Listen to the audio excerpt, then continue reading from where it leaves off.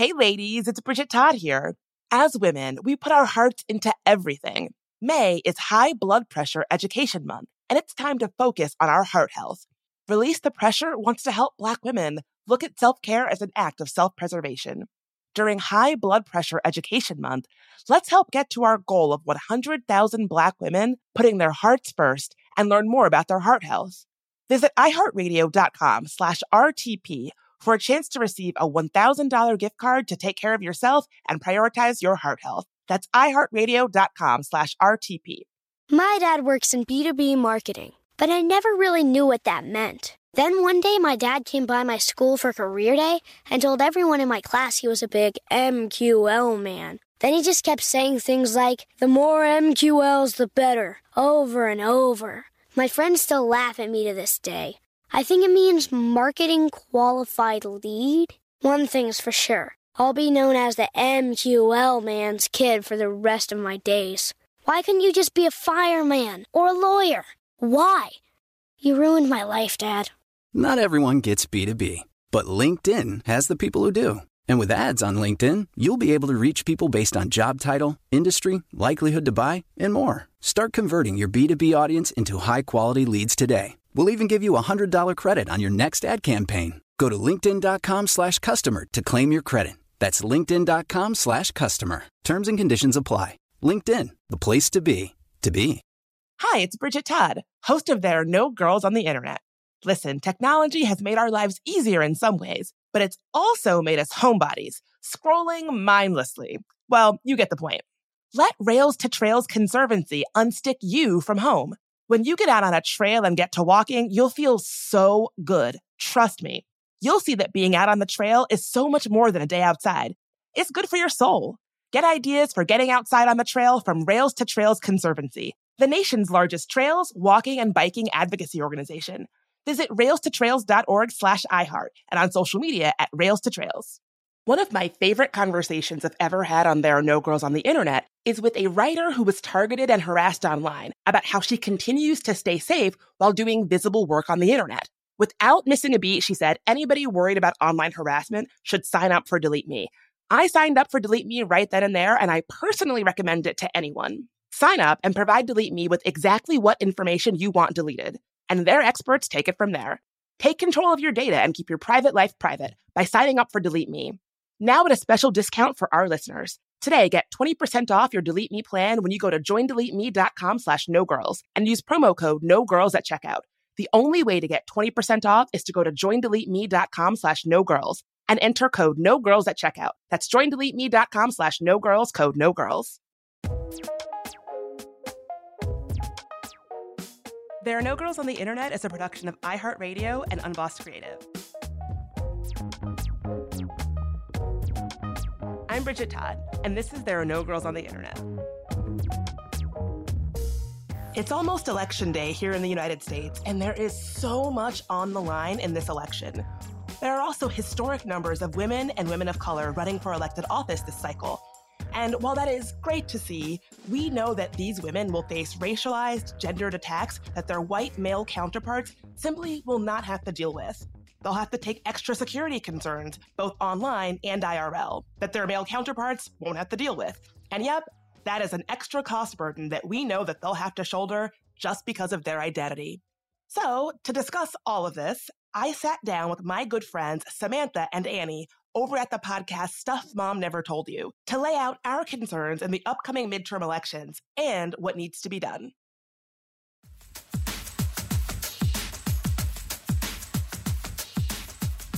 I love Halloween, but one thing that does always come with Halloween, like every couple of years, is this tension around voting. Is this tension that the elections are coming up? So it's always like, I'm trying to not think about it. Is there anything spookier? Yes. So spooky. And as we've hinted at, that's what we're going to be talking about a lot in here.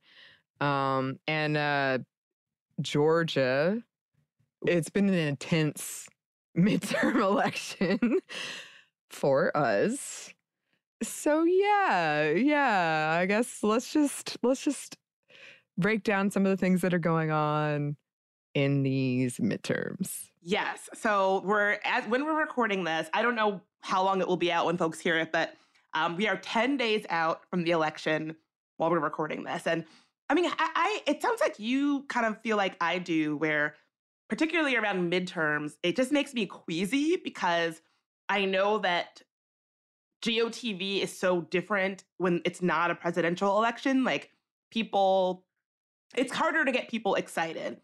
And especially when I know there's so much on the line, you mentioned Georgia.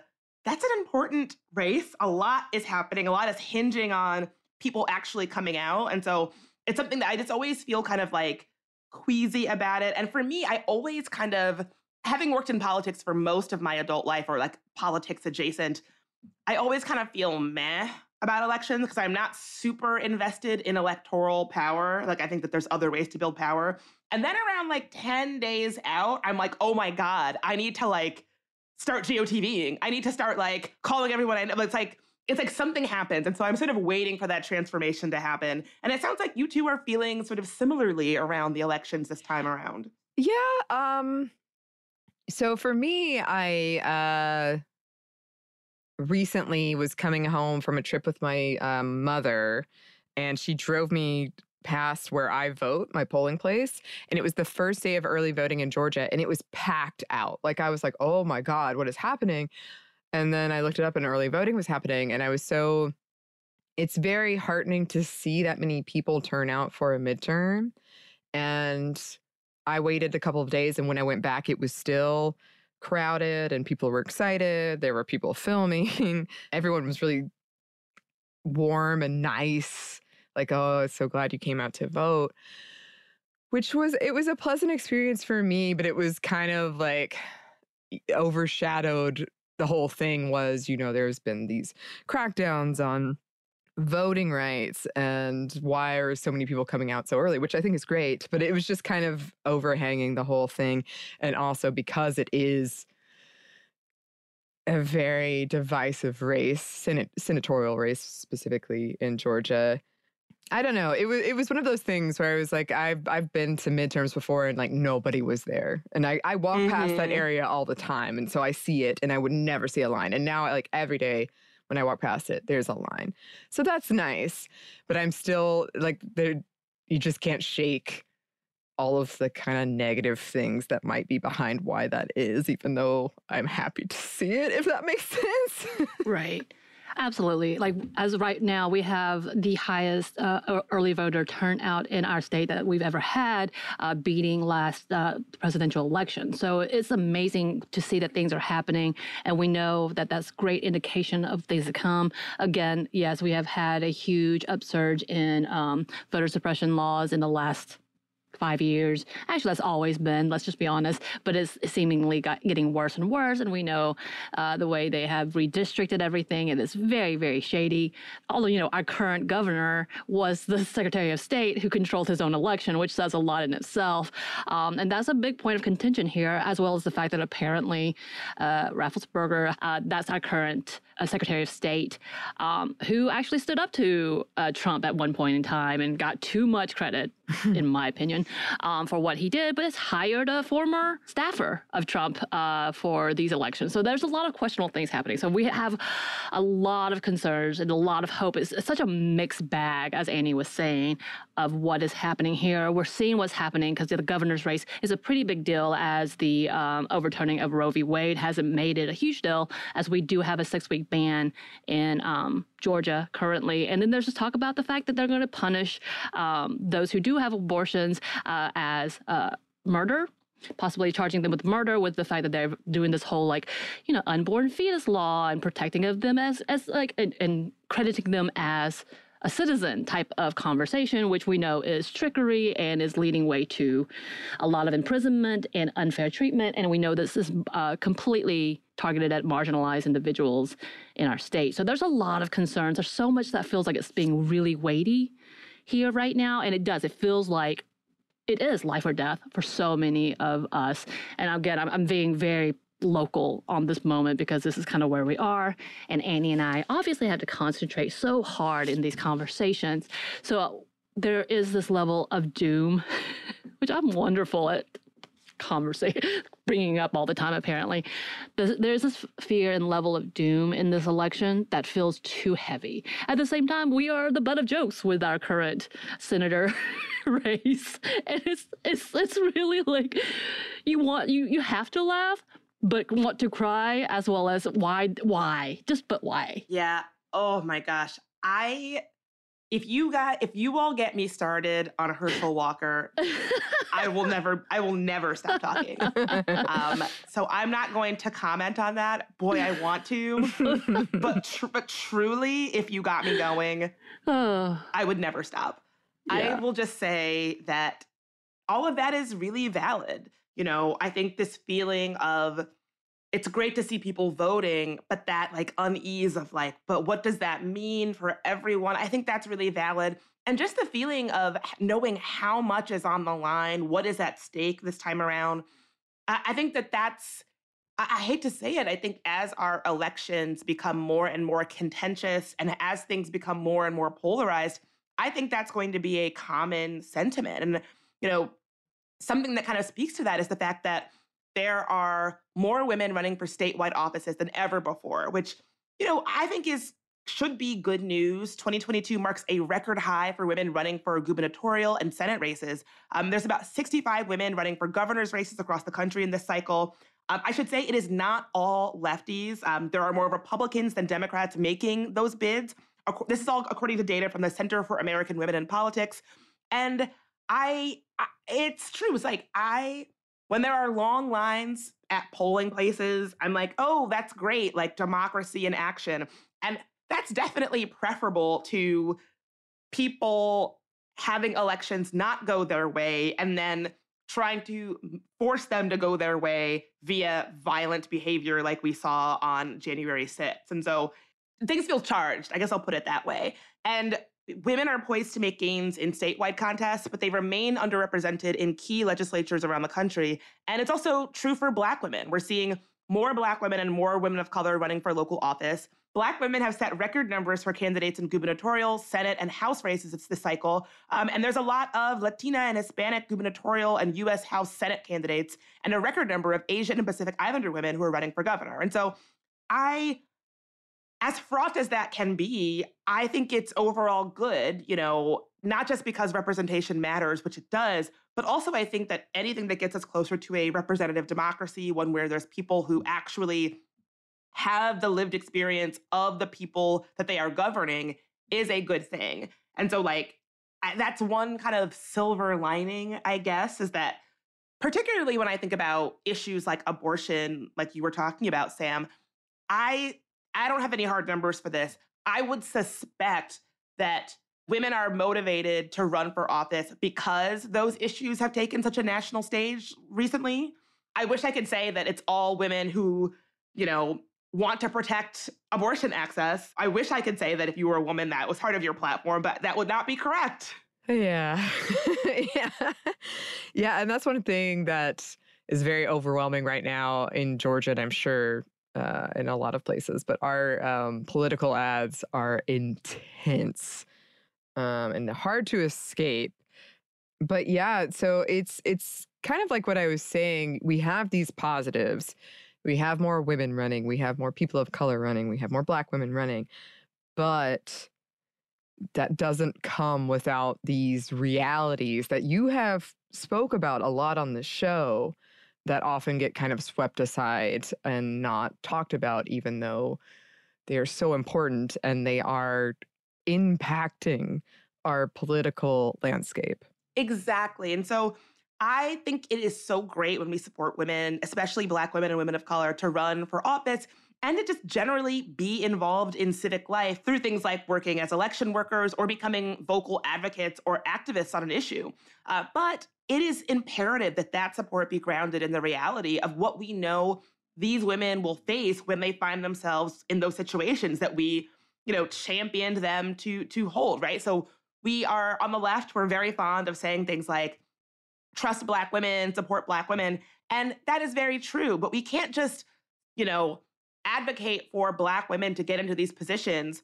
We have to be honest about what they will face when they get there and then really do the intentional work of creating the conditions for them to have an equal playing field to make sure that they will thrive in those positions. Because it's one thing to be like, oh, yes, put Black women in leadership positions. But then are you going to support them when they face the attacks that we know they are going to face? You know, for instance, I was super excited when President Biden said that he was going to pick Black women to be the vice president and also nominate a Black woman to be a Supreme Court justice.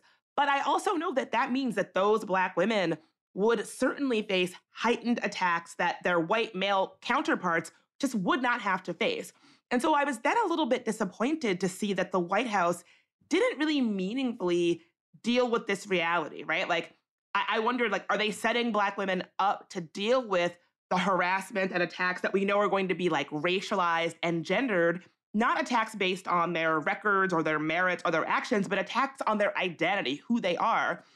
So when these attacks happened, which we saw with both Harris and Justice Jackson, the White House didn't really acknowledge them. And of course, the women themselves can't really talk openly about them. So we all just kind of saw it happen. And nobody was, at the very least, talking honestly about it, let alone working to create the conditions to combat it. Right. And that's just such a huge thing of, you know, either it's a drain on you because you're having to deal with these attacks, or you just kind of distance yourself from social media. And then that in itself, people can interpret in a variety of ways that are probably not good. And then people, especially younger people, seeing that, like that, there's just so many unhealthy things about what that says that we're accepting as something that's just like par for the course. That's how it is.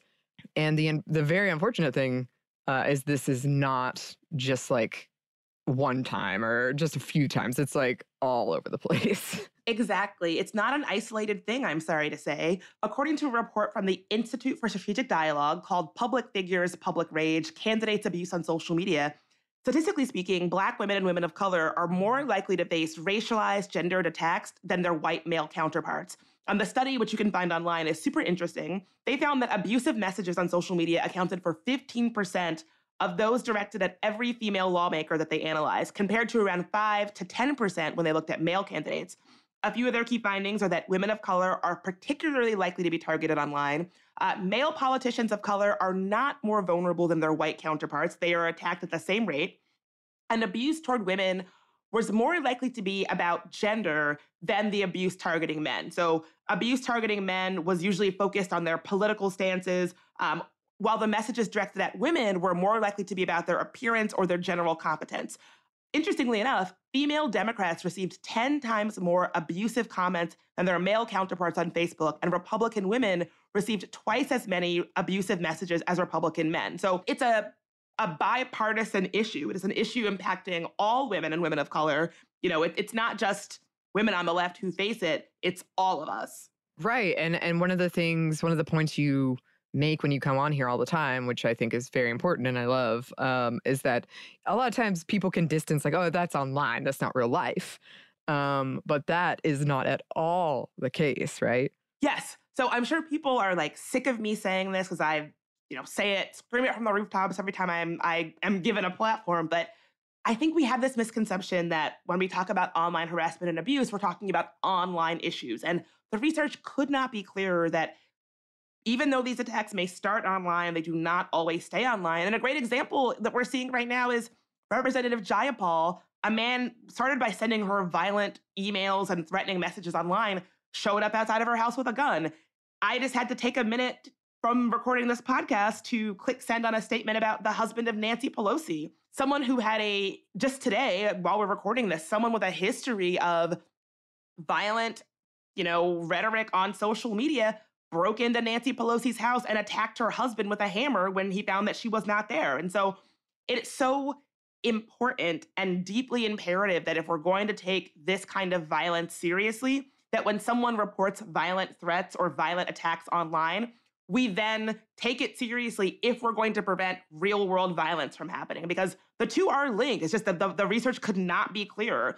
Time and time again, when somebody is the perpetrator of a mass shooting or an incident of mass violence, you follow the paper trail and, they had an online history where they were threatening women or being aggressive or hostile toward the women in their life online. And so we cannot get a handle meaningfully on the abuse of women if we do not take it seriously when it happens online. It's just not going to happen. And so real world violence is connected to online violence, and we need to deal with it as such.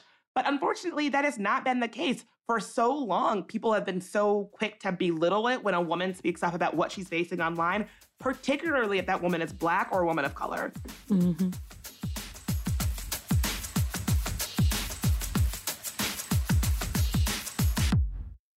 Hey ladies, it's Bridget Todd here. May is High Blood Pressure Education Month. It is crucial for us, especially as Black women, to focus on our heart health. We pour our heart and soul into every aspect of our lives, but often our own health takes a back seat. That's where Release the Pressure comes in. It's all about us, Black women, seeing self-care as an essential act of self-preservation. Whether it's for yourself, your family, or your community, your health is invaluable. Let's help get to our goal of 100,000 Black women putting their hearts first and learn more about their heart health. Here's how you can join in. Head to iHeartRadio.com/RTP for a chance to receive a $1,000 gift card to take care of yourself and prioritize your heart health. Let's make our health a priority. Visit iHeartRadio.com/RTP today. Together, we can make a difference in our health and our lives. Join us and let's take care of our hearts together. Hi, it's Bridget Todd, host of There Are No Girls on the Internet. Listen, technology has made our lives easier in some ways, but it's also made us homebodies, scrolling mindlessly. Well, you get the point. Let Rails to Trails Conservancy unstick you from home. When you get out on a trail and get to walking, you'll feel so good. Trust me. You'll see that being out on the trail is so much more than a day outside. It's good for your soul. Get ideas for getting outside on the trail from Rails to Trails Conservancy, the nation's largest trails, walking, and biking advocacy organization. Visit railstotrails.org/iHeart and on social media at Rails to Trails.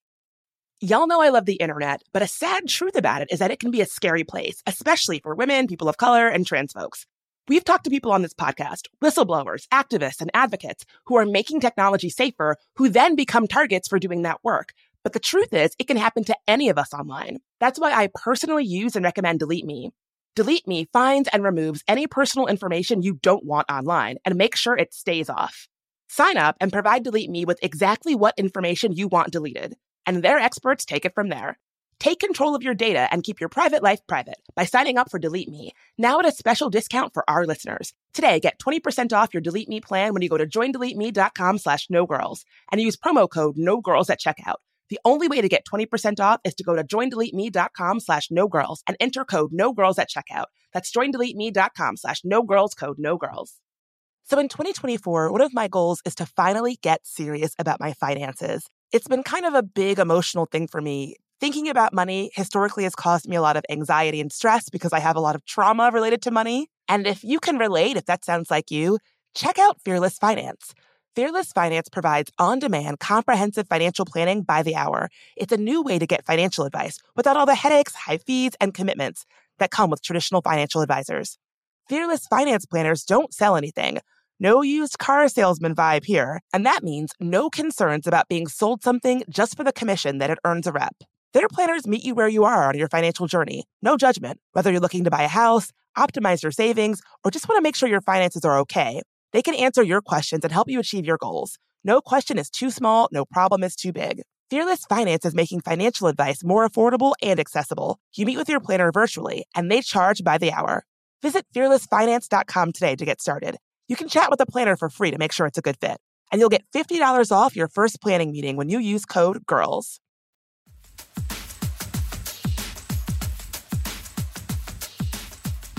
We've talked about so much harassment, and I know one of the biggest platforms, and I know we're going to talk about this later, and I'm already dreading it, Twitter has been one of the biggest perpetrators in allowing this type of abuse and not actually following through in the policies they've already placed themselves to try to supposedly stop these types of harassments. And then knowing that there's even ways to actually find specific people to target, like when you were talking about the bots and then just having pretty much hate farms created on these types of platforms. I can't imagine what it does to it's happening to those who are on higher profile levels, I guess is the best way to say it. But to be fair, like I am petrified as someone who kind of is supposed to be, I don't know the word, not influencer, I don't know.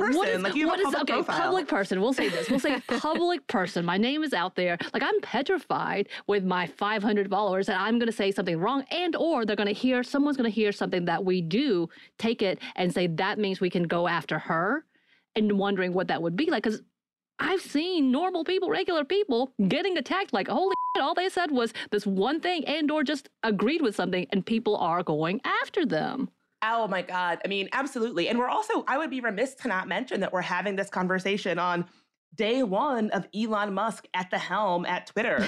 And people keep asking like, oh, what do you think about that? What do you think about that? And I can tell you that the people who are extremists, bad actors, people who are interested in, perpetrating the kinds of like harassment campaigns that you were just talking about, Sam, those people are rejoicing, right? Like just today, I already saw a bunch of tweets where someone was like, I'm going to use the N slur as many times as I can because it's okay now on Twitter. These are the kind of people that Elon Musk is welcoming back to the platform. These are the kind of people who are rejoicing because Elon Musk is at the helm of one of our largest and most important communications platforms. And so you're exactly right that I think we started this conversation talking about elected officials, people running for office. More and more, we are seeing that trickle down to just regular people. And I want to be clear. So we have seen this kind of online behavior keep marginalized people from doing things like running for office,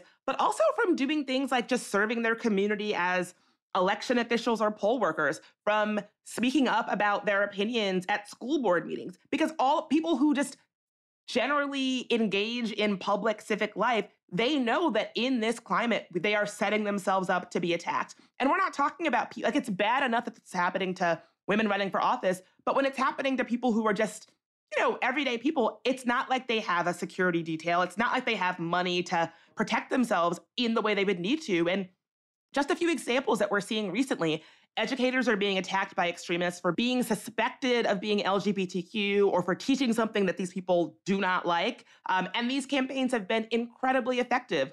One of them happened right in Georgia. Cecilia Lewis, she's a Georgia educator who was basically run out of town by a group of parents organizing on Facebook because they suspected her she had not even gotten the job yet, and they already suspected her of planning to teach critical race theory. Never mind the fact that she wasn't, that's just complete conjecture.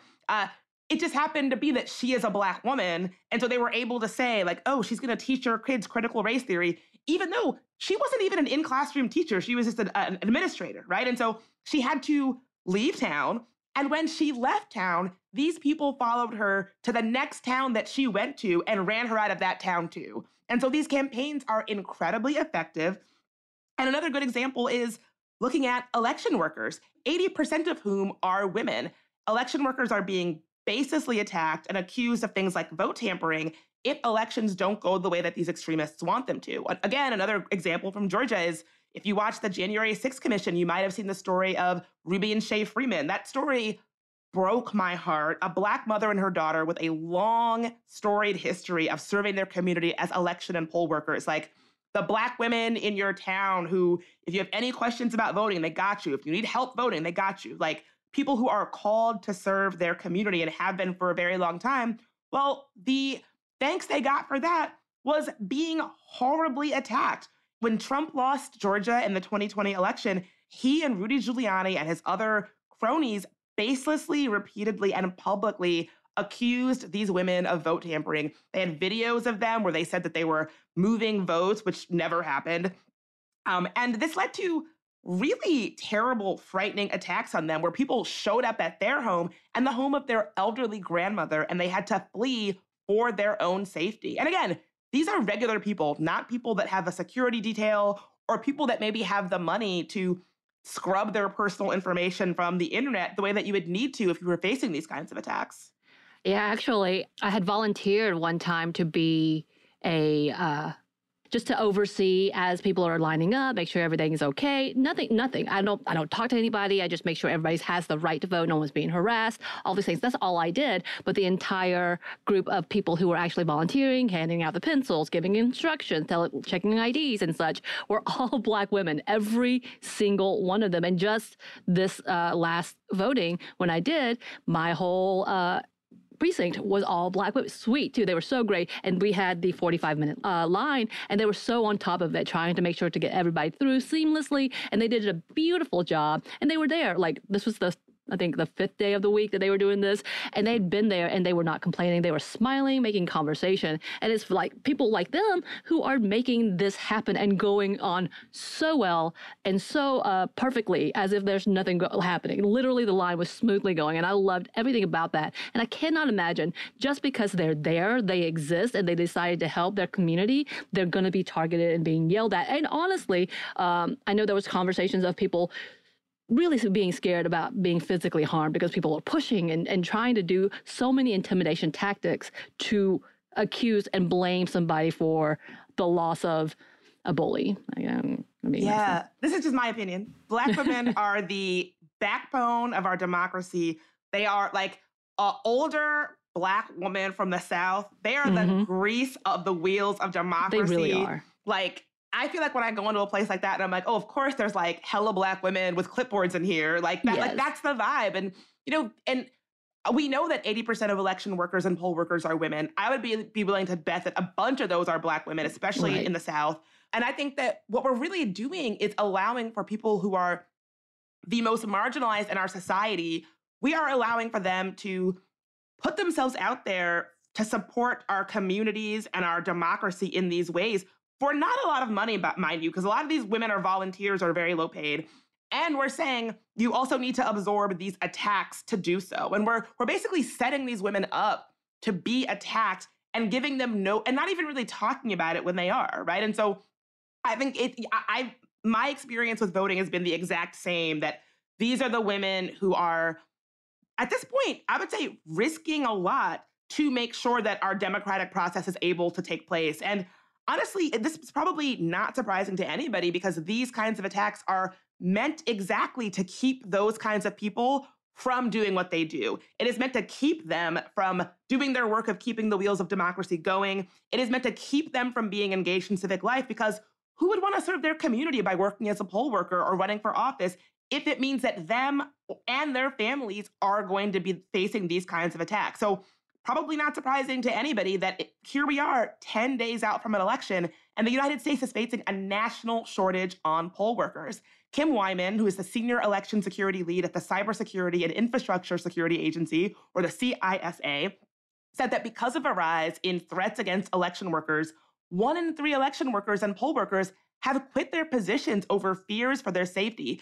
And state officials are having a hard time hiring folks for these positions because, again, who would want to do these like low paid duties if it means like, oh, you and your family might have to flee for your safety just because you wanted to do this position, helping your community in this way? I can understand why people are not lining up to do this work, but you can see how big those consequences are for our democracy and for all of us when we can't even get people to enact the labor that needs to happen for our democratic process to exist. Yeah. And as you've mentioned, like, we've arrived at not a great space in our democracy, but we've had a long history. Like, we had plenty of signs of where we could have listened to, especially Black women, and we didn't. And this is where we are. So can you expand on that a little bit? Yes, I believe that this entire thing, all of these threats to our democracy, is really connected and goes back to not listening to Black women. Because I talked about the fact that, these threats that start online become real world threats. Black women have been saying this for a very long time, and I feel that nobody has really listened. Some of the first people to really raise the alarm about the role that online harassment plays in our landscape were Black women. These women have been saying this for years, and people, and by that I mean people with power, the people with power to do something, pretty much ignored them. And so I would then argue that not listening to Black women has consequences for all of us. Couple of examples. Most people listening are probably familiar with Gamergate. If you are not familiar with Gamergate, I am jealous, but essentially it was like, if that's something that you were like, I've never heard of that before, I want to live the life that you are living. Right. Yeah. But essentially, Gamergate was when a bunch of men pretty much attacked and harassed mostly women under the guise of being big mad about, scare quotes, ethics in gaming journalism. And it got lots of attention, rightly, and most people probably remember it. But those same people probably don't know that the same folks responsible for Gamergate were using those exact same tactics against Black women before Gamergate. Women like Adria Richards, who was targeted for racist harassment online after she tweeted about a crass joke about dongles that she overheard at a work event. Or women like Shafika Hudson, who in 2014 actually reported and called out bad actors who were using fake accounts to impersonate Black women to destabilize internet communities. These are women who spoke up about what they were facing on the internet, and they were basically ignored. And I wonder what might have happened if somebody with power had actually listened to them and taken some action. Well, for one, I believe Gamergate might have gone down very differently if, when people use these tactics against Black women, somebody was like, hey, wait, this is bad. We should not allow our platform to be used this way, and made some changes. Or consider the fact that 6 years after Shafika Hudson reported people impersonating Black folks on Twitter to cause chaos, white supremacist groups used that very same tactic during the racial uprisings of 2020 to make it seem like Black Lives Matter activists were using the internet to call for people to loot homes and cause violence. And Twitter actually confirmed this. Twitter was like, oh yeah, we can confirm now that some of the accounts who were using our platform to call for people to loot and cause violence during these protests, those were actually white supremacists pretending to be Black Lives Matter activists. And so, they didn't actually explain why they did all to prevent this from being a tactic on a larger scale down the line if they knew it was a vulnerability of their platform. And when we zoom out even further, these are the same tactics that a Senate inquiry in 2019 would confirm were used to try to destabilize the 2016 election, right? And so if when these Black women reported what they were seeing online, if somebody had done something, I wonder, would bad actors who were trying to use this tactic to destabilize our elections and destabilize our online communities and truly cause violence and chaos, would that have been a viable tactic? I would argue maybe not. But again, these are the consequences when folks don't listen to Black women and don't take them seriously when they speak up about what they're experiencing online. Yeah, and one of the things that annoys me the most is when this whole idea of that's just sort of the price of the game, accept it. If you're tough, and sometimes people will try to paint it in a very nice brush, you're strong enough to make it against all this harassment, all this stuff online. You're so tough. But really, we shouldn't be accepting this or expecting this in the first place. And that is one of the things, the point you're making here is that we've normalized it to the point where I've even heard conversations where people will paint it as oh, it's a good thing. She's tough. She can survive in this environment. It shouldn't be that way. Right. Yeah, I don't want to have a political landscape where you have to be able to publicly endure and withstand attacks on you and your family. Because when it's women, the research is super clear that it's never just the woman who was attacked. It's her mom, her dad, her kids, her partner, her community, her neighbors, her friends. I don't want a political climate that says that women have to be able to endure these kinds of attacks on their safety and watch their families deal with it as well. If they want to be elected officials, if they want to serve their community, if they want to just take place in civic life. That's not the kind of climate I want. That's not acceptable. That's not a norm that we should be okay with.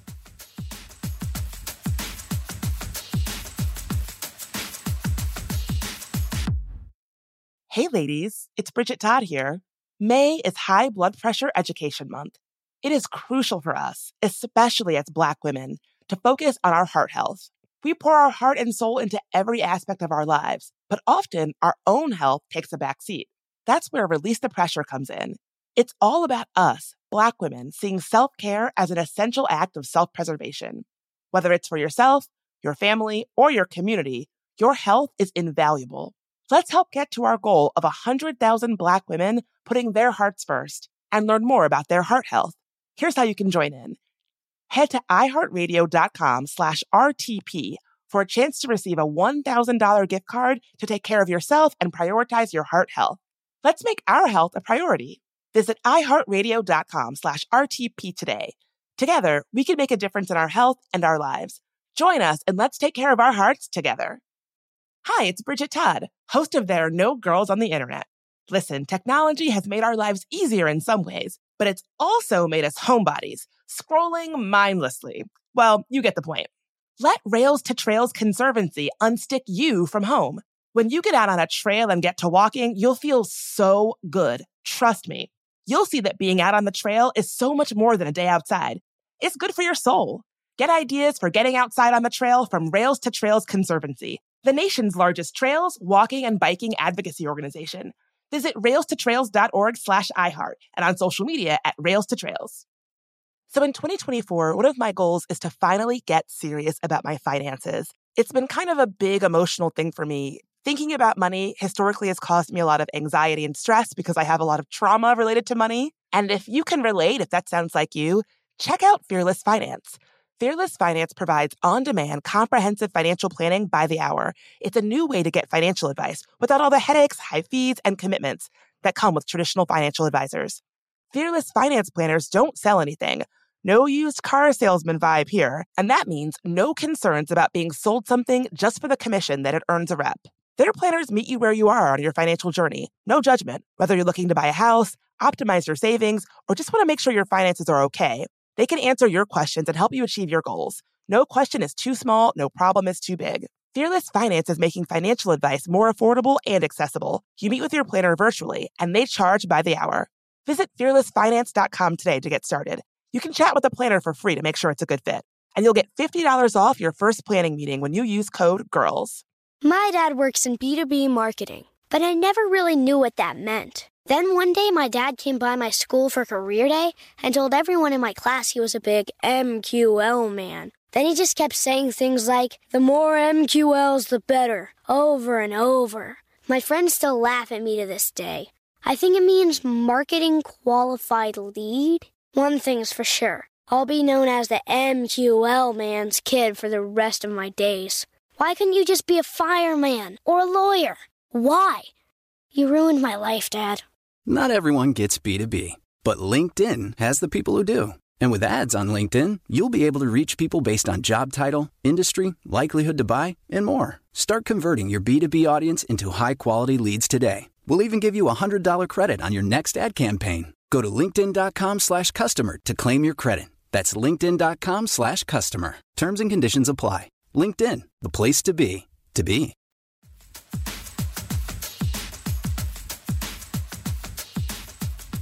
You know, and I keep thinking about how the algorithm has changed. And I was talking to Annie about our own algorithm. And because we are so afraid of social media, we stay away from it. And therefore, anytime we do put anything up, it's ignored because we don't have a lot of content out there.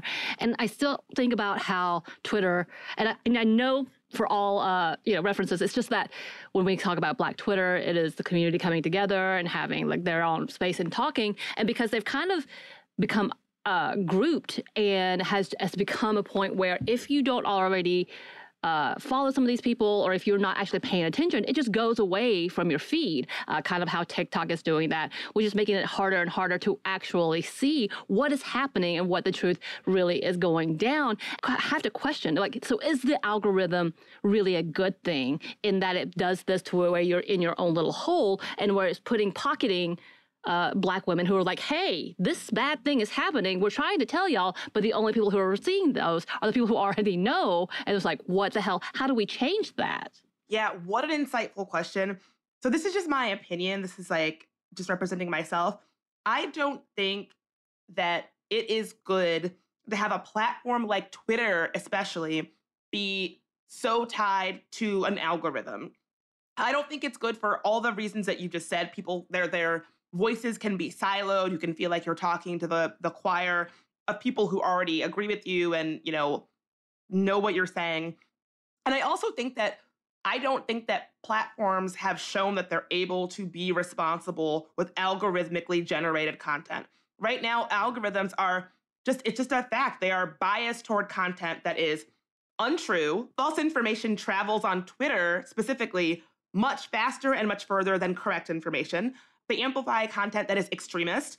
And I don't mean like extremist, like capital E extremist, although that as well, but like content that is, you know, more extreme than not extreme. So if I'm saying like, I ate a piece of toast today and it was burnt, I hate all toast, rather than like, oh, this piece of toast was burnt, win some, lose some, they're going to amplify the one that sounds more extreme because that's what gets more eyeballs. They amplify content that is polarizing. They amplify content that is loud and aggressive. And I don't think that platforms can be trusted to be run algorithmically because they are going to make us all more extreme, more polarized, less informed, and less thoughtful. I would love to see an algorithmic model that amplifies content that is thoughtful, honest, accurate, timely, whatever. But I have not seen it yet. And so I think platforms have shown that they can't be trusted to work with algorithmic models because they're just going to amplify stuff that makes us all worse off.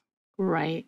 Yeah. And I honestly, just being new to TikTok, and we've talked about TikTok often on the show, but it also does the same thing with the FYP or For You page, where it only amplifies what seems to be most disturbing. I say that for my own concept, because there's so much out there that the word shadow banning and the idea that many of these algorithms do this, that there's enough that people can complain or make false allegations, and their standard of what they think is bullying and or racist is not. And apparently they have a pretty big threshold of saying, nah, it's not racist, we're good. Even though it's obviously super racist. And the fact that they seem to keep working on that level in allowing for things that we know is, I don't know, being threatened, being called by a stereotype, that I would consider racist. But yet for so often, it's not that big of a deal. They're not really threatening you. Like, wait. Yeah. So we have to have a police report to actually say that we're being threatened. And that seems to be happening often in these platforms. Exactly. And this is when I said I wasn't really a big fan of algorithmic platforms. One of the reasons is because I think that as humans, we are giving the responsibility of moderating platforms more and more to algorithms or AI. And AI is smart and good at lots of things, but there are some things that you need a human's take on. And so, Sam, you talked about how like, oh, I'm being called a racial slur, or like, I'm being attacked in this way. Bad actors are so good at using dog whistles or coded language or things to get around AI or machine learning that is like, working as a content moderator, and they know how to exploit those loopholes. And so I completely agree, especially on TikTok. I feel like they really need to make some changes with how their platform is run if that platform is going to be safer and more inclusive. I think it was the Washington Post recently that just did a little experiment where if you don't follow the Washington Post on TikTok, they have a really interesting TikTok channel. They are doing a series on TikTok where they used all these words that they were certain were going to get their TikTok suppressed. So they did a TikTok where they said racism, Black Lives Matter, disability, all these other words, because they were like, if you use these words in your TikTok, they are more likely to be suppressed. And so they were doing an experiment. And by golly, it worked, And so it's clear to me that platforms are not being run, one, with a thoughtful, nuanced, sensitive human who is able to understand nuance at the helm, and two, just not being run in a way that amplifies good conversation, thoughtful conversation, substantive conversation, and does not amplify garbage, lies, extremism, hate, racial slurs, all of that. Yeah, and on top of that, you have, again, as you talk, bad players who, and I've seen this a lot more on TikTok because, again, I'm that person. But like in the conversations of they thinking that they're doing something good and doing that extreme call out in which they get people fired and canceled and all of these things and go after people on just one video. And don't get me wrong, a lot of these, I agree that these people who are saying really nasty crap and being caught on camera or caught on their phone for saying these things should be called out. There should be repercussions, but it's come to a point that it's entertainment almost. And I'm wondering where this is going to lead, because it's a fairly new thing out of the last 5 years. And I say this for both the left and the right, that it's like, this is getting dangerously toxic. Toxic. That's a whole different conversation. I know. No, it's so funny that you bring this up, because I recorded the first episode of Internet Hate Machine with Sophie earlier in this week. And I have an perhaps unpopular opinion on this. when I first got on TikTok specifically, I followed a lot of creators who made content that was like, this guy is a racist and this is where he works and I'm going to call his employer and get him fired. And I used to be like, yeah, like, fire that racist. Like, really loved it. As I have, I guess, matured and matured along with the platform, as cathartic as that is, I don't think that that is an appropriate tactic. And I think that even if I am in agreement, like, yeah, this racist shouldn't be doing this, and there are definitely exceptions to this, I'm sure, but in general, I just know how easy it is for bad actors and extremists to weaponize that very same tactic, right? We're going to coordinate and have all these people call this person to get them fired because we didn't like what they tweeted. I don't think that that is a tactic that makes us smarter, that makes us better, that makes us, healthier as a society. So even when I see it happening with someone who ostensibly I agree with shouldn't, be hired, they deserve it. I feel like I know how easily that is a tactic to be exploited and weaponized by bad actors. And our first episode actually deals with this woman, Adria Richards, who I was talking about earlier, who was one of the early targets of that, where she tweeted a picture of these two guys at a tech conference who were making a crass joke that she didn't like. And she got horribly mobbed, where they coordinated on sites like 4chan to call her employer. They threatened her employer. And rather than supporting her, her employer fired her and was like, okay, yeah, you guys want her to be fired? She's fired. And I've just seen time and time again that tactic is so easily gamified and weaponized and exploited by bad actors that I don't think anybody should be engaged in it. Right. And that's that other conversation that it keeps going to my head, is that the whole level of doxing, and which is this kind of like, again, this is the entertainment level. And this is where it's getting really disgusting to me, that I'm like, okay, we have used this as a form of entertainment to see if people can be ruined. Yes, consequences should happen. But there's this whole new level that's entertainment now. And that needs to be a conversation. Like the whole gist of the entire conversation is it becomes a small thing that becomes bigger and bigger and then normalized. And then it's like we don't realize what we're doing, in that we have not only ruined people's lives, but probably a lot of innocent people's lives attached to that. And then you see that, okay, this has been happening, but these platforms like TikTok, which is fairly new, are still allowing it to happen. How is this not changing? Exactly. And I think we have gotten to a place where it's normalized as entertainment. And it's not even, like, we're talking about pretty serious things like women running for office and being engaged in democratic and civic life. Do you remember Couch Guy on TikTok? The guy who everybody was so convinced was cheating on his girlfriend, and it was caught on TikTok because his long distance girlfriend films a TikTok of her surprising him, and he's not reacting the way that maybe you might expect somebody to react. And everybody was like, overnight became a body language expert. And like, I saw people on television news. I saw a segment where they had a quote, body language expert breaking down his body language.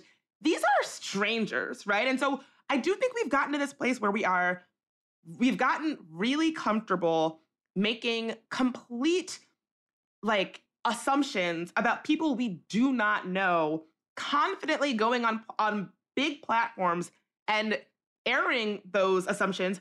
And because of the way that algorithms work, those assumptions will get millions of people to watch them. Right. And then reply with their own assumptions. Because of the sort of riff and remix culture of TikTok, then they'll say, well, actually, I think he was cheating like this and not like that. Like, yes. It's not healthy, and it's not good for our society. Oh, the Couch Guy was such a meme, essentially. But I've seen something similar to that just recently on Twitter, and I have no opinion. I just was like, wow, okay. Was it Garden Lady? Yes, yes, Garden Lady. I was like, wow, what just happened? Yeah, we did an episode of There Are No Girls on the Internet about this. Garden Lady. So if you don't know who Garden Lady is, she is this woman who has a garden, and she tweeted something along the lines of like, very sweet. I start every morning with taking my coffee out to my garden with my husband, and we talk for hours, never gets old.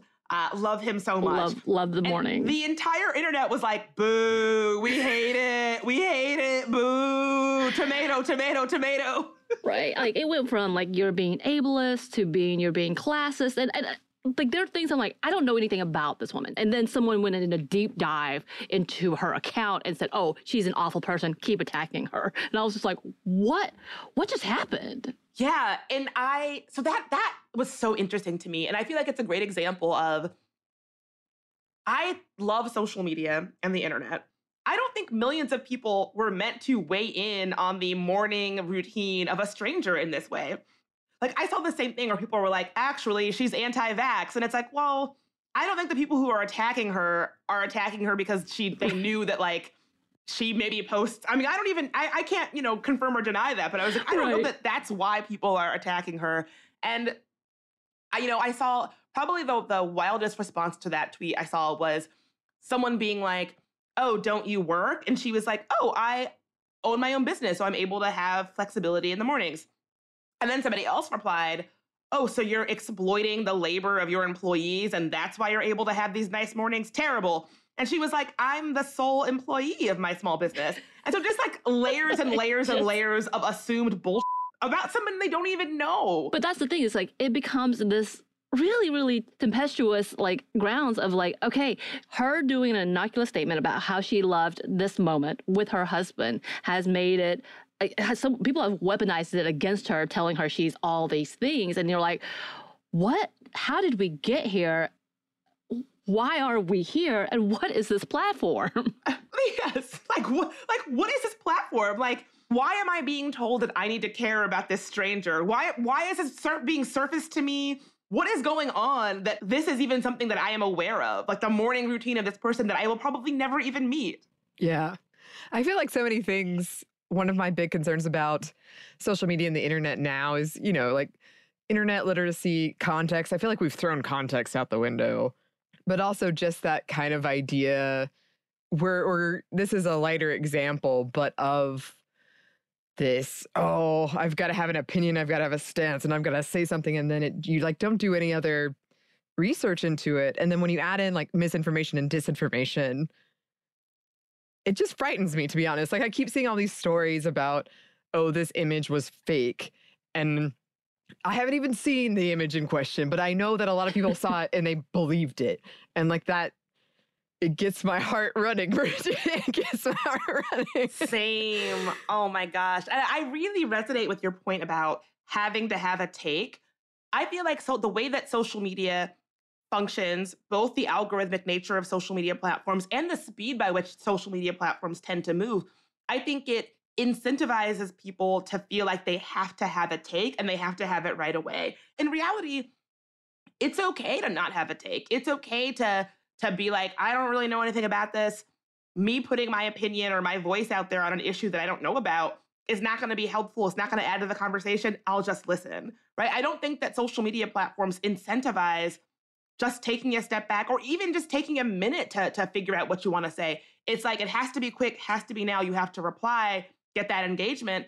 And that doesn't serve anybody. I don't think that social media platforms incentivize us to be thoughtful or, our best. I think there was like, for instance, when the Queen died, I don't really know anything about the monarchy. I'm not invested in it. And so I'm not someone that you need to hear from on it, right? Like I was like, there are people who are very invested in this.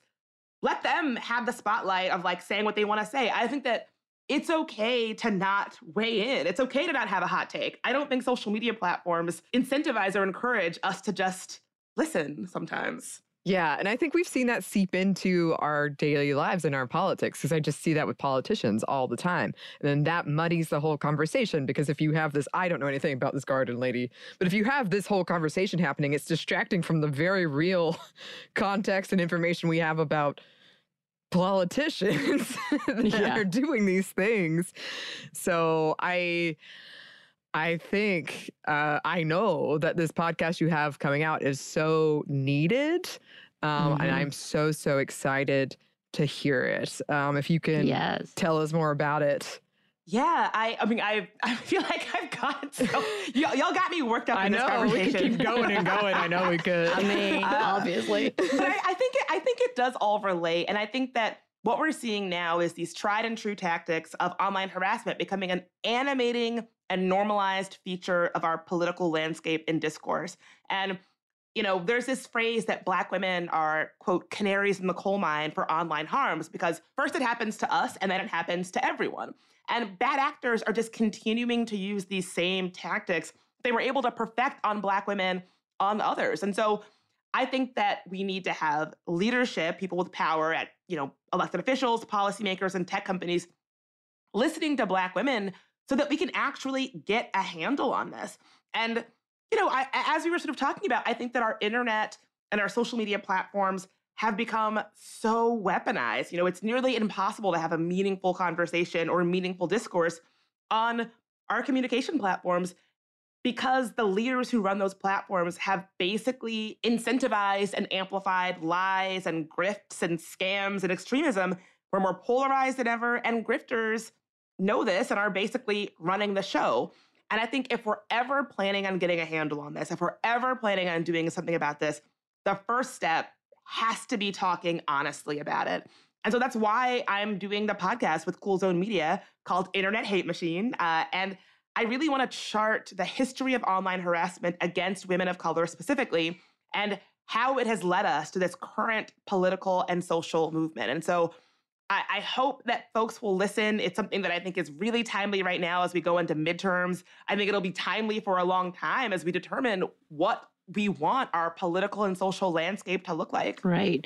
And it's important. I'm so excited because it definitely needs to be the bigger part of the conversation as we look at what our democracy looks like in the future, in the near future, let's say, but not just for the United States, but all around the world, because we're seeing similar things happen on different timelines. And I feel like you're going to be able to bring in such good perspective and so showing the present, the past, and possibly the future with all of this. So thank you. And I'm excited to listen, especially that first one. Yeah, please check it out. Our trailer and episode 0 are already live, so you can go to Internet Hate Machine on wherever you find your podcasts, Spotify, Apple Podcasts. You know how to find this is the podcast, so you know how to find podcasts if you're listening to this.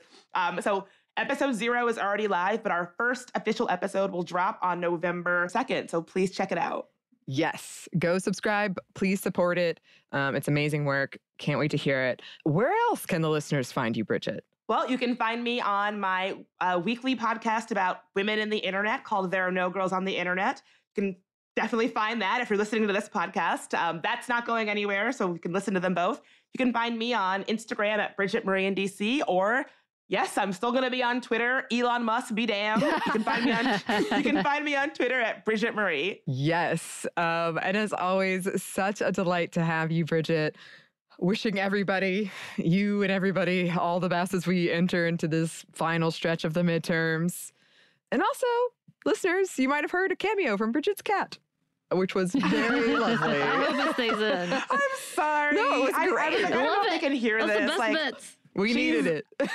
Annoyed with me, even though she doesn't have a job and has everything and is treated like a queen. I'm sure your cat would be like, "Oh, I have a job." Yes. Cannot wait till next time. Thank you so much again, Bridget. If you would like to find us, you can email us at stuffmediamomstuff@iHeartMedia. You can find us on Twitter at momstuffpodcast or on Instagram at Stuff One Never Told You. Thanks as always to our super producer, Christina. Thank you, Christina. And thanks to you for listening. Stuff One Never Told You is a production of iHeartRadio. For more podcasts from iHeartRadio, you can check out the iHeartRadio app, Apple Podcasts, wherever you listen to your favorite shows.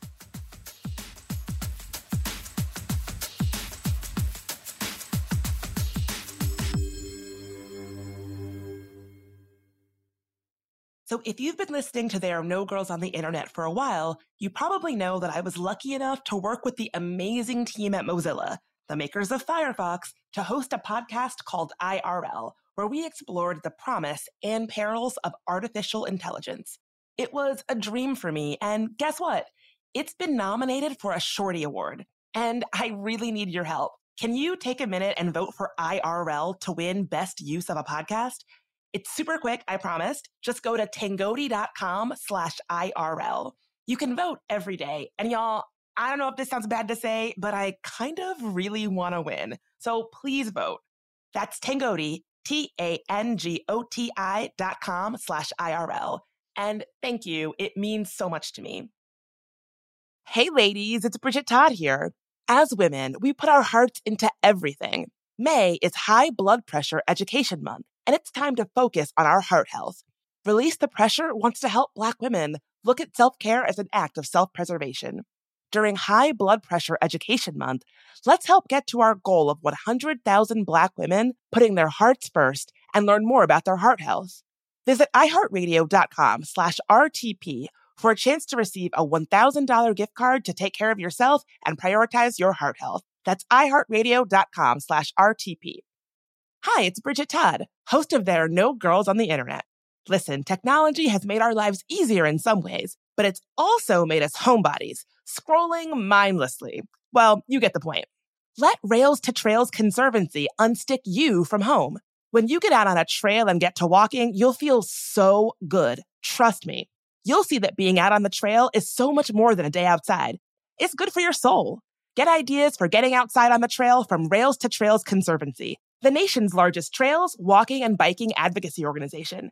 Visit railstotrails.org/iHeart and on social media at Rails to Trails. Looking for hair removal tools that not only deliver smooth results, but also empower you with a sense of complete control? Enter Conair Girl Bomb, your secret weapons for smooth, sleek results, made just for women.